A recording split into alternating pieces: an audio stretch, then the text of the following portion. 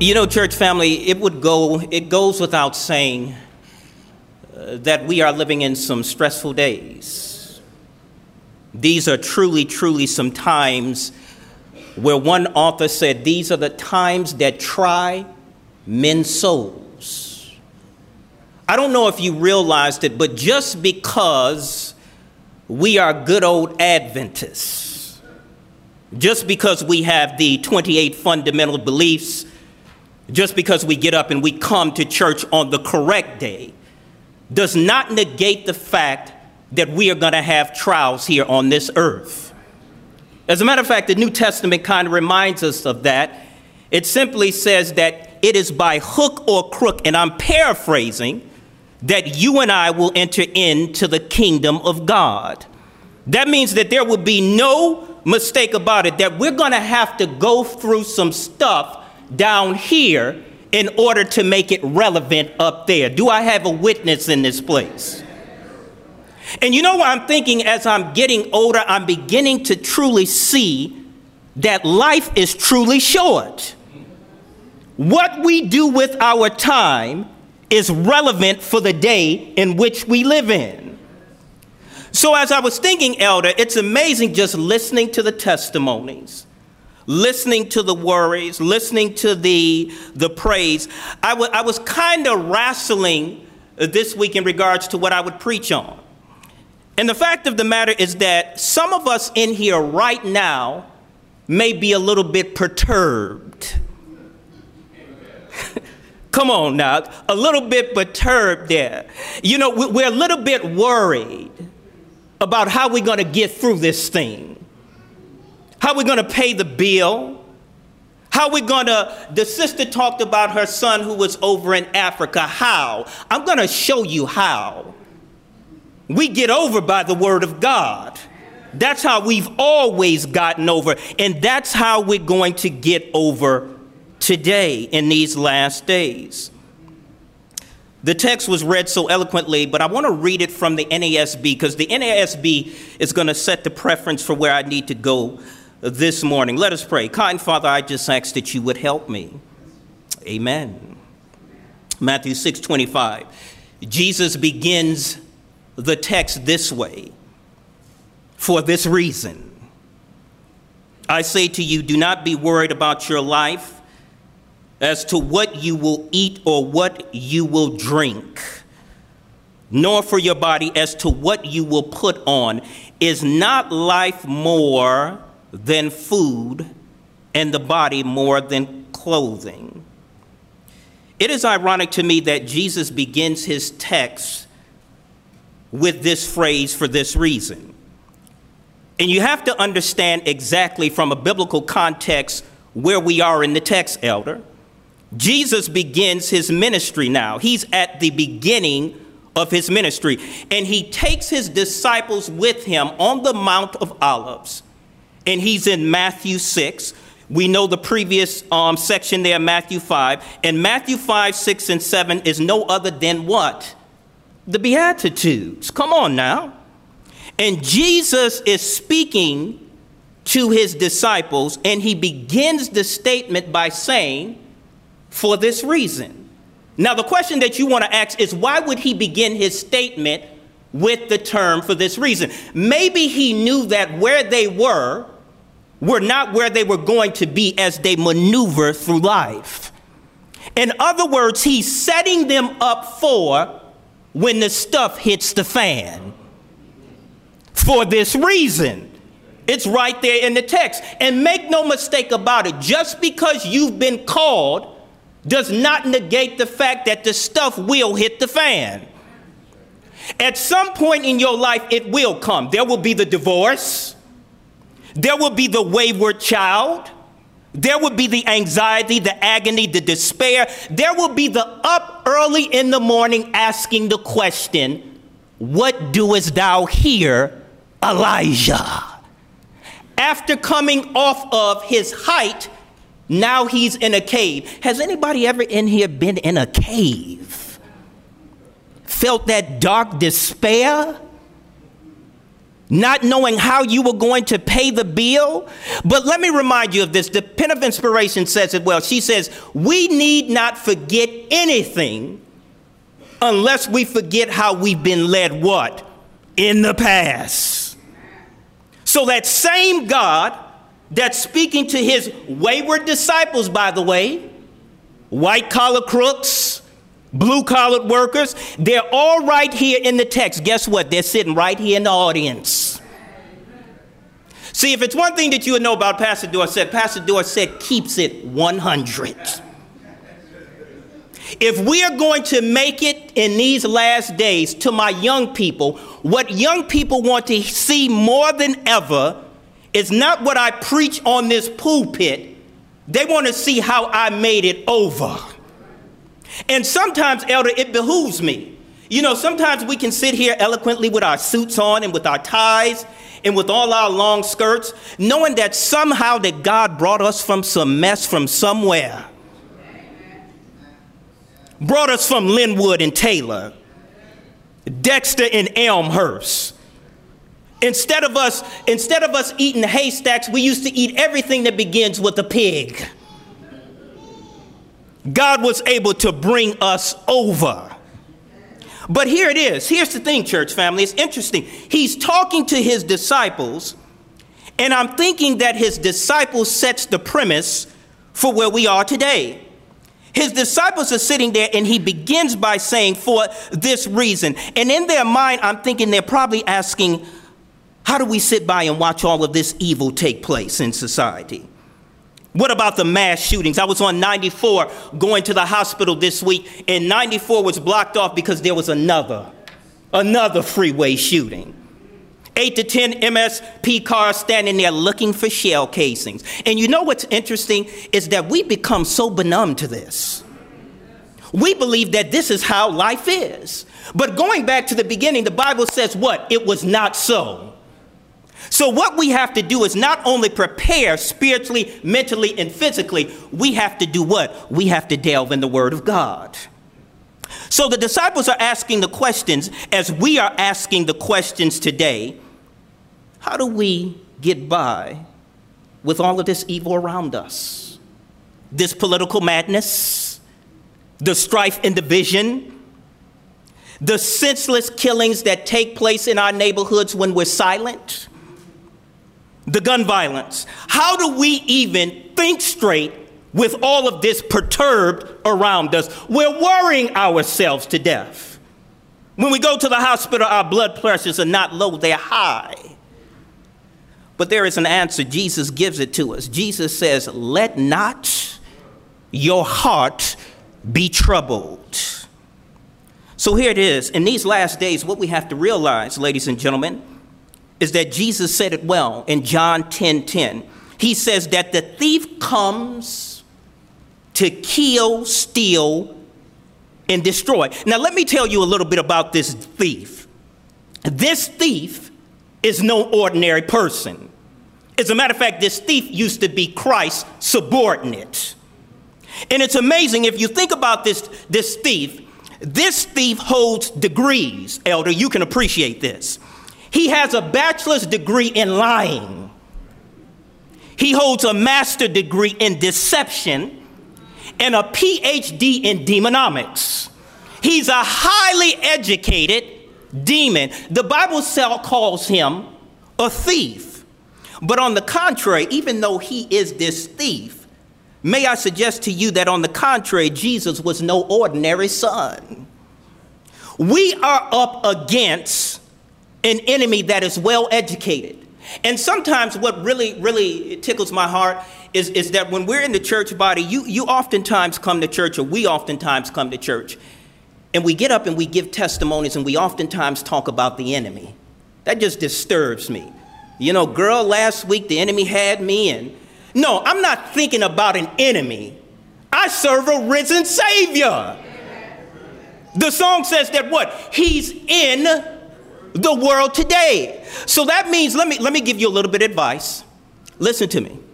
Stop giving the enemy fuel. Stop it. Just stop. It's that simple. The Bible says that he is the prince of this world. But then Jesus follows up and says what? He has nothing on me. Come on, believers. We serve an awesome God. And I don't care what you're going through today, he can handle it. You remember that song we used to sing, He Has the Whole World in His Hand? Literally, Ipsy, he has the whole world in his hand. So that means that all of that stuff that we oftentimes stay up about or we get on the phone and gossip about, we don't have to do that anymore. Why? Because my God is big enough to handle it. And guess what? Whatever you are going through right here under the utterance of my voice in this sanctuary, make no mistake about it, God is big enough to handle it. But the question is, will you give it over to him? See, sometimes, Elder, can I go a little bit off script? Sometimes we want to be in control. Can I just be honest? We want to be in control of that thing. We want to tell him how to do it, when he's supposed to do it, and whom he's supposed to do it through. But he says, be still and know what? I am God. And sometimes, ladies and gentlemen, it's difficult for us to be still. But here's the thing. We're talking about this enemy. And remember, we're talking about exactly where the disciples are. So he begins his statement by saying, for this reason. And then the Bible begins by setting us up. Upon the earthly ministry, the Bible says this in Matthew 5:1. When Jesus saw the crowds, he went up on the mountain, and after he sat down, his disciples came to him. He opened up his mouth and began to teach him, and this is where we begin our text. The question is, why would Jesus instruct his disciples? Why would he instruct his disciples? Which a disciple, as you all know, simply means a follower of God. All of us in here are followers of God. May I suggest to you today that Jesus doesn't want us to be worried about our lives, because our lives are under his care, and guess what? It's under his control. So when I was thinking about this, it kind of reminds me of what Walter Kelly says. Walter Kelly says, worrying is faith in the negative, trust in the unpleasant, assurance of disaster and belief in defeat. Worrying is wasting today's time to clutter up tomorrow's opportunities for yesterday's troubles. So in other words, there's enough trouble right now. So why would we be sitting around worrying about tomorrow when we have to get through today? May I suggest to you that in your troubles, in your worries, remember that we serve an all-powerful God. And why do we serve an all-powerful God? Because as I just referenced to, he has the whole world in his hand. Have you ever experienced God in your life? I'm talking about when you've been on your deathbed. Elder, I've had a lot of incidents in my hospital dealings when I had to deal with a lot of COVID patients. And I remember at the height of that thing, I remember when they brought out the first COVID patient on our floor. Many of us stepped back as if it was something we've never seen before, because we didn't understand it. And then as we begin to go on and on, we had to go inside the rooms of the COVID patients. Perry, you know what I'm talking about in here. We had to suit up. And I was speaking to my wife one afternoon, and I told her, I said, it would behoove me to be working around all of this stuff and to bring this home to my wife. I had to derobe in the driveway, in the garage, before I go in, because I did not want to inflict that upon my wife. Ladies and gentlemen, Christ doesn't want to inflict anything upon his people. Why? Because he's already girded up. He's already girded up with righteousness. He's already girded up with truth. Guess what? He's already girded up with forgiveness. So here it is. When you're going through, remember that not only God is powerful, but God is present. He is all-knowing. He knows when, how and through to get you through that thing.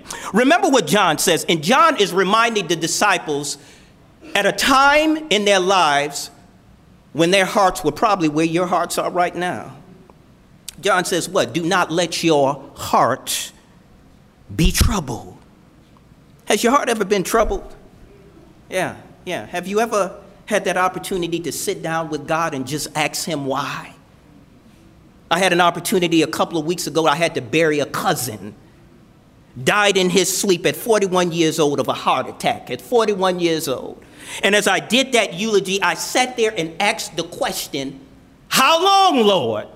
How long do we continually have to deal with these things on this side of the earth? But then I was reminded by Revelation when it simply says that there will be a new heaven and earth coming down like a bride adorned for a groom. And then I thought about it when I said Christ himself is going to wipe away all of my tears. Could you imagine Christ touching you? Wiping away your tears. I'm not talking about how grandma does it. I'm talking about how Christ does it. I can't even imagine what it's going to be like to be able to have that intimacy right there with God, to be able to feel those hands of a wonderful God, someone that we've read about all these years, someone that we studied the prophecies about. But right then the Bible says that he's going to come down and he's going to be able to wipe away all of that pain and strife. I thought I would get an amen in here on that one. So he's going to come down and he's going to wipe away this pain and strife. But here's the thing, ladies and gentlemen. Jesus says this in Luke 21:26. He says, men's hearts will fail them because of fear. Don't we see that nowadays?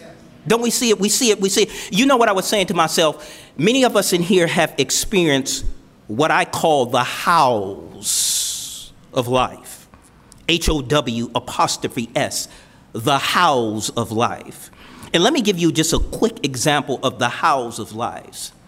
How long will we continue to struggle? How come the world prospers when it appears that godly people continue to suffer? How can I overcome my strongholds? Anybody in here struggling with some strongholds? Yeah. Pastor struggles with that chocolate cake. Pray for me, somebody. Trying to keep that thing together. But listen to me.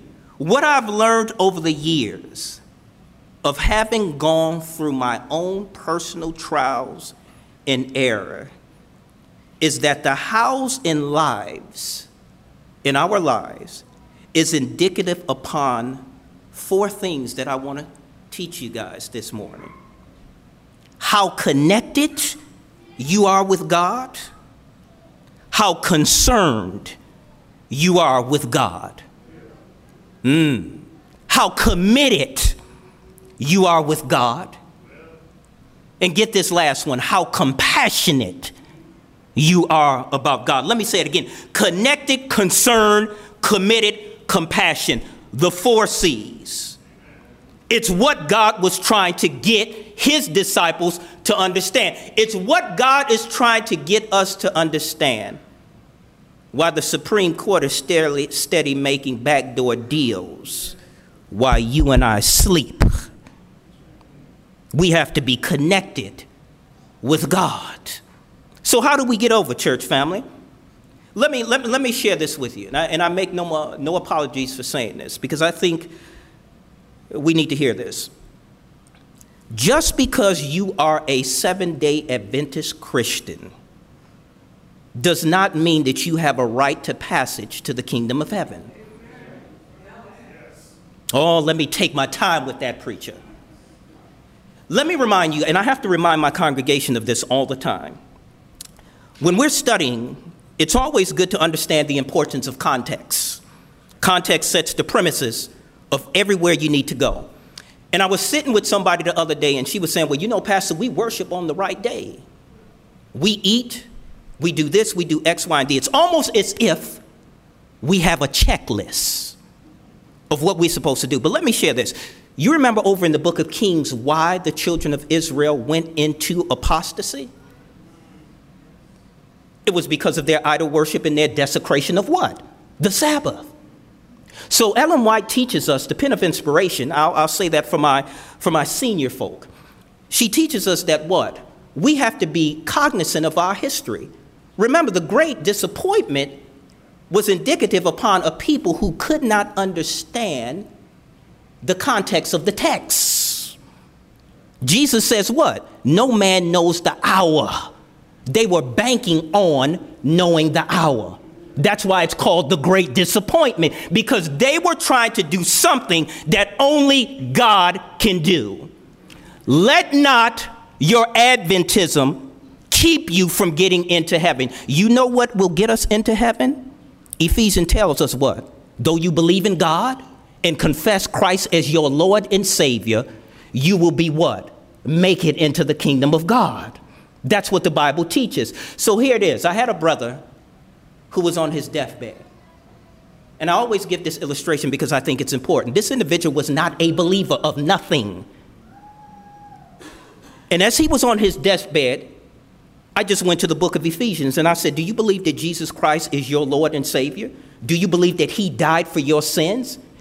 Unequivocally, after all of the three questions, he acknowledged yes. I simply told him that when the next resurrection comes, you will be saved in the kingdom. Now, guess what? He had not had any Adventist teaching, people. But what he did has, he renounced his ways. If we confessed our sin, he is faithful and just to do what? Forgive us. Did it say some? No, as a matter of fact, it said all. So it simply means that you and I have been given a gift, and make no mistake about it. Watch how we use that gift. Because some of us sitting here came out of the Sun Church. Ooh, did the pastor say that? Yes, he did. So be careful of how we treat people, because those people are watching this church. And if we're going to get our people out of Babylon, we ourselves have to come out of Babylon. That's what the third angel's message is. That's what you do know that. The third angel's message is not necessarily talking about them. It's talking about us as well, people. Ooh, we don't like to go there. We don't like to go there. But here's the thing. God loves us. And God wants us to be saved. Anybody want to be saved in here? God is saying that for you and I, what we have to do in these last days is we have to focus. We have to focus more on the vertical. Because what God is teaching us is that there is nothing that is going to get us over those humps, over those perturbed moments, than our relationship with God. What does a relationship of God look like in the 21st century? Let me give you an example. A relationship with God in the 21st century is not what we read on Facebook. A relationship in the 21st century is spending quality time even when the spirit doesn't want to. You ever have those moments where you get up in the morning and you just wrestle with God? I don't want to pray. I don't want to do anything. That's more so when you need to be on your knees with God.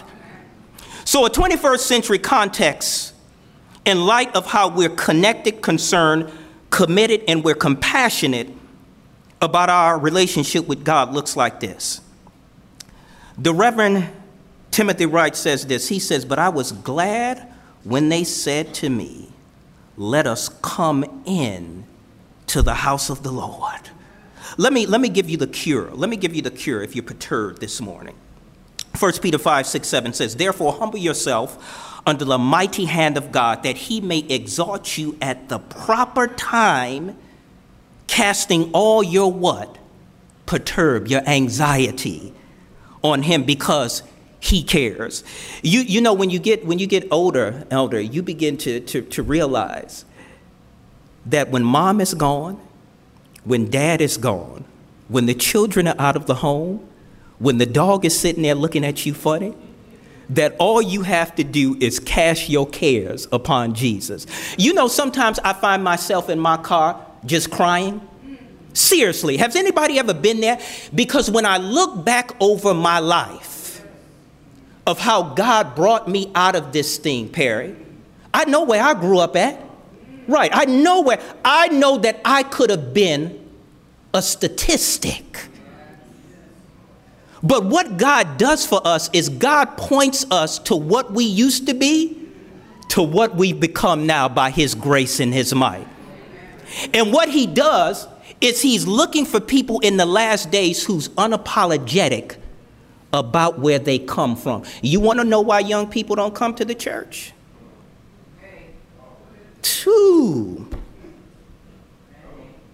Because there's too many of us in here. It's too many of us who forgot about how we used to twerk. Come on, somebody.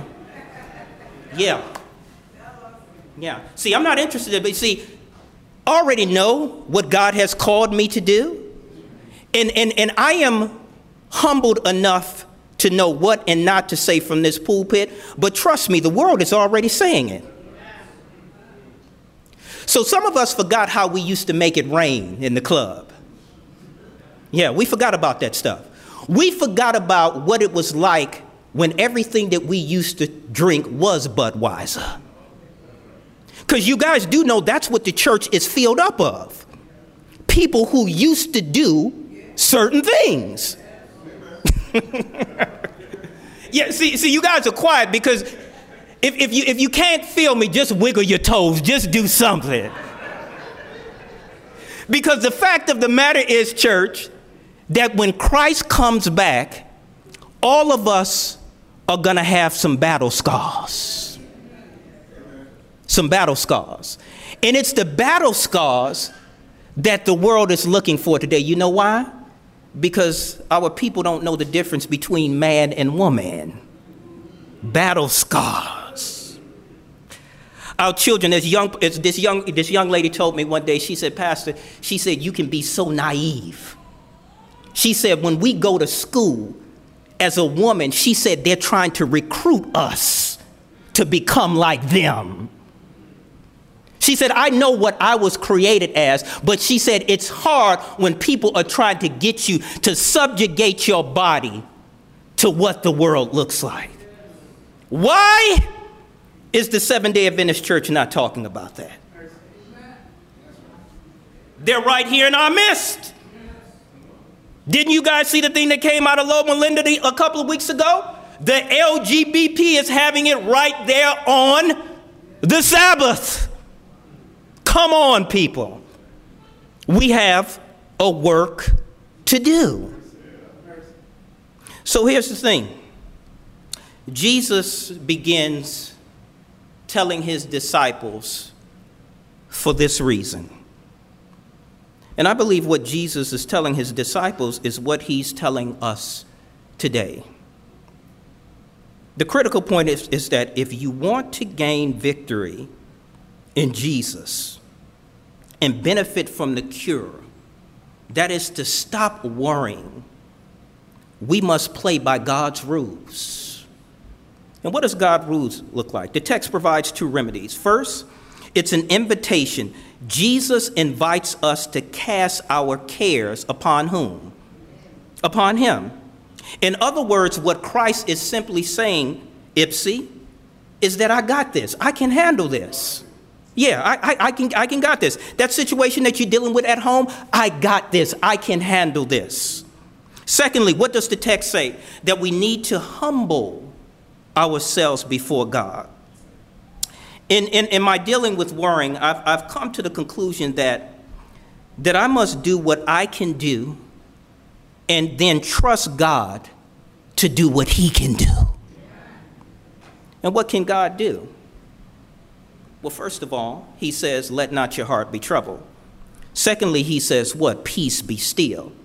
Thirdly, he says, in the beginning, God created. So in other words, what he's saying is that if you would just stop and marvel at my words and look at how I've led you in the past, how I'm going to guide you through the future, how I'm going to take you and elevate you in your word. If you would just trust me, then obviously I would be able to do more. I'm a firm believer that your attitude determines your altitude. What are you saying, Speaker? Our attitudes have a lot to do with how we live. It really does. You know, people who I've oftentimes had the privilege to speak before and to teach will tell you, if it's one thing that I cannot stand, elders, I cannot stand pessimistic people. People who cannot see the workings of God. You know how you can go into some facilities and we would sit back and we would oftentimes just argue about the mundane things.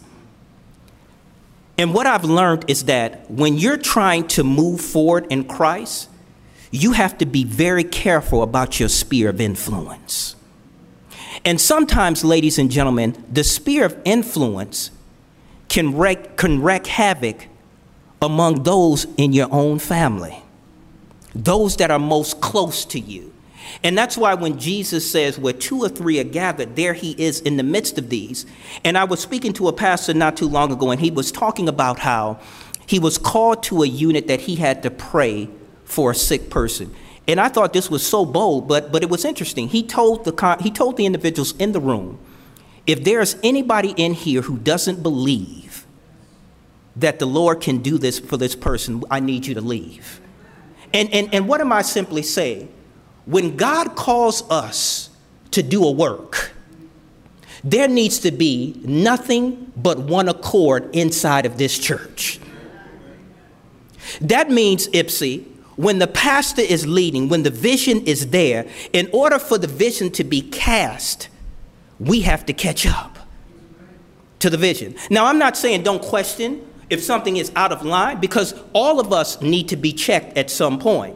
But when it comes to this thing called unity, there is this thing called unity and this thing called uniformity. And uniformity is what we see in the body. But in order for us to grow and develop, we have to be unity with each other and with God. So when it comes to this attitude, this is what worrying does. Worrying involves negative thoughts. So what we need to learn is, how do we counter these negative influences with positive thoughts? Well, let me give you the answer. Paul says it this way in Galatians 2:20, that I've been crucified with Christ, and it is no longer I who live, but Christ who lives in me. And the life which I now live in the flesh, I live by what? Faith. Come on, Bible readers. In the Son of God who loved me and gave himself what? As a ransom for me. So when self is crucified daily, you can believe and trust that God will work it out on your behalf. Let me say that again. When we're in the right mind frame of thinking clearly, God will work it out on our behalf. When our attitude is positive, driven, our faith is increased, and our worship is where it needs to be in the body, the enemy can't touch us. He can't, because he only has limited power. So the bottom line is that prayer is the blueprint for a meaningful life in Jesus. So it's interesting, when the disciples are gathering around, if you look at the character of the disciples, it's interesting to look at all of their characters. And isn't it amazing who Jesus had surrounding him? He didn't have a lot of perfect people. I'm always taken by that. He called people from fishermen, business background. He called Paul. One of the things that I'm wrestling with, and I was reading this not too long ago, is that Judas was with him. And he knew in his omnipotence what Judas would do. Can you imagine having someone to walk with you, knowing that that person would betray you? Knowing that that person would betray you for those greenbacks, for that mighty dollar. And Christ was still concerned about Judas's heart. Isn't that a wonderful God? Isn't that a wonderful God, that when we go off on the deep end, that Christ is still concerned about our hearts? So what does that say for us, church family? That means that that person that may not pull his pants up correctly, That individual that may come into our church with the skirt a little too high. The individual who may come in smelling like the stench of reefer. God is concerned about their hearts. And it's amazing when we think about this God, we think about how unworried he is, but yet how worried we can be. So it's amazing. The blueprint for a life in Jesus is simply a blueprint of prayer. Philippians 4:6 says this. It says to be anxious for nothing, but in everything by prayer and supplication with thanksgiving. It says, let your requests be known unto God. You know, I have been trying to do better with my health. And sometimes, church family, it gets difficult because you're so used to doing what you want to do.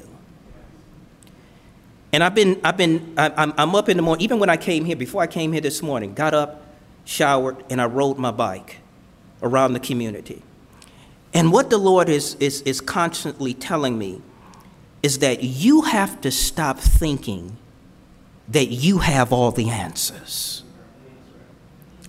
And I think that we've been on this earth so long that sometimes we really believe that we have the antidote for everything. But Christ has the antidote. And going back to the beginning of Matthew 6:25, for this reason. So for this reason, he comes over in chapter 11 and he says, come to me, all who are wearied and heavy laden. And he says, I will give you rest. Let me suggest to you what we need to rest from. First of all, we need to rest from this here. These minds of ours just go and go and go and go. That means, get this, sometimes, ladies and gentlemen, we need to turn off the nightly news. We need to stop reading the editorial columns. We need to stop messing with all the internet gossip and the Facebook foolishness. We need to turn off the minds. Philippians says, declare, let this mind in you, which was in Christ, also what? Be in us. Jesus' mind was focused, his mind was fashioned, and it was fixated upon spiritual things. Jesus' mind was focused, it was fashioned and fixated among spiritual things. When we find ourselves worrying and down, we need to learn how to rebuff the devil by saying, I don't have a clue how, but I have been given the promise that Jesus is in control. And secondly, our emotions need to be at ease from being easily upset at all times. Proverbs 16:32 says, he who is slow to anger is better than the mighty, and he who rules his spirit than he who captures a city. Worry or worship? Let me say it again. Worry or worship? To worship is to praise God in the beauty of his holiness. To worry, on the contrary, is to distrust God in the light of his divinity. So what am I saying? What am I saying? Simply this. You and I are going to have some times moving forward.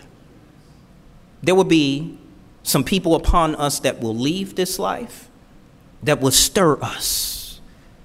There will be those mountaintop highs and those valley lows. As my musicians are playing, there will be the opportunity for us to be able to call upon Jesus in those times of our needs. And what I've learned, ladies and gentlemen, is this, is that in those times of being perturbed, we have to remember that Jesus has never forsaken us. In those times where we feel useless, we always have to understand that there is value in God's people. In those times where the future does not necessarily align up with where we think we're going or where we think we should be, we have to remember Jeremiah 29:11, where he simply says, I know your future. What we have to realize, young people, is that God needs your strength. He needs your ingenuity. He needs your body. So many of our churches are empty because we're empty in here.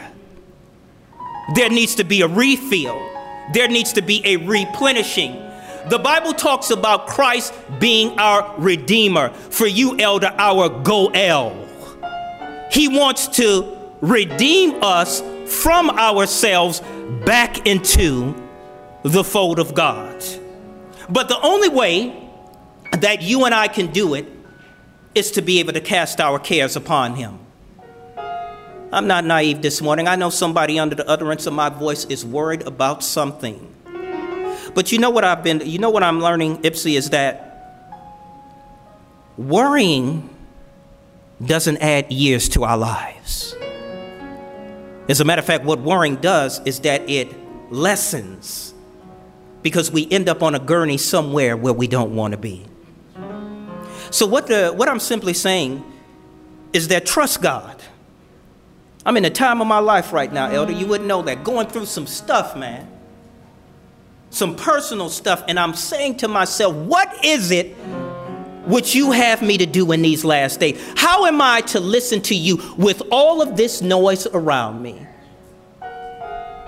When there's so many of us dying. If they're not killing us, we're killing us.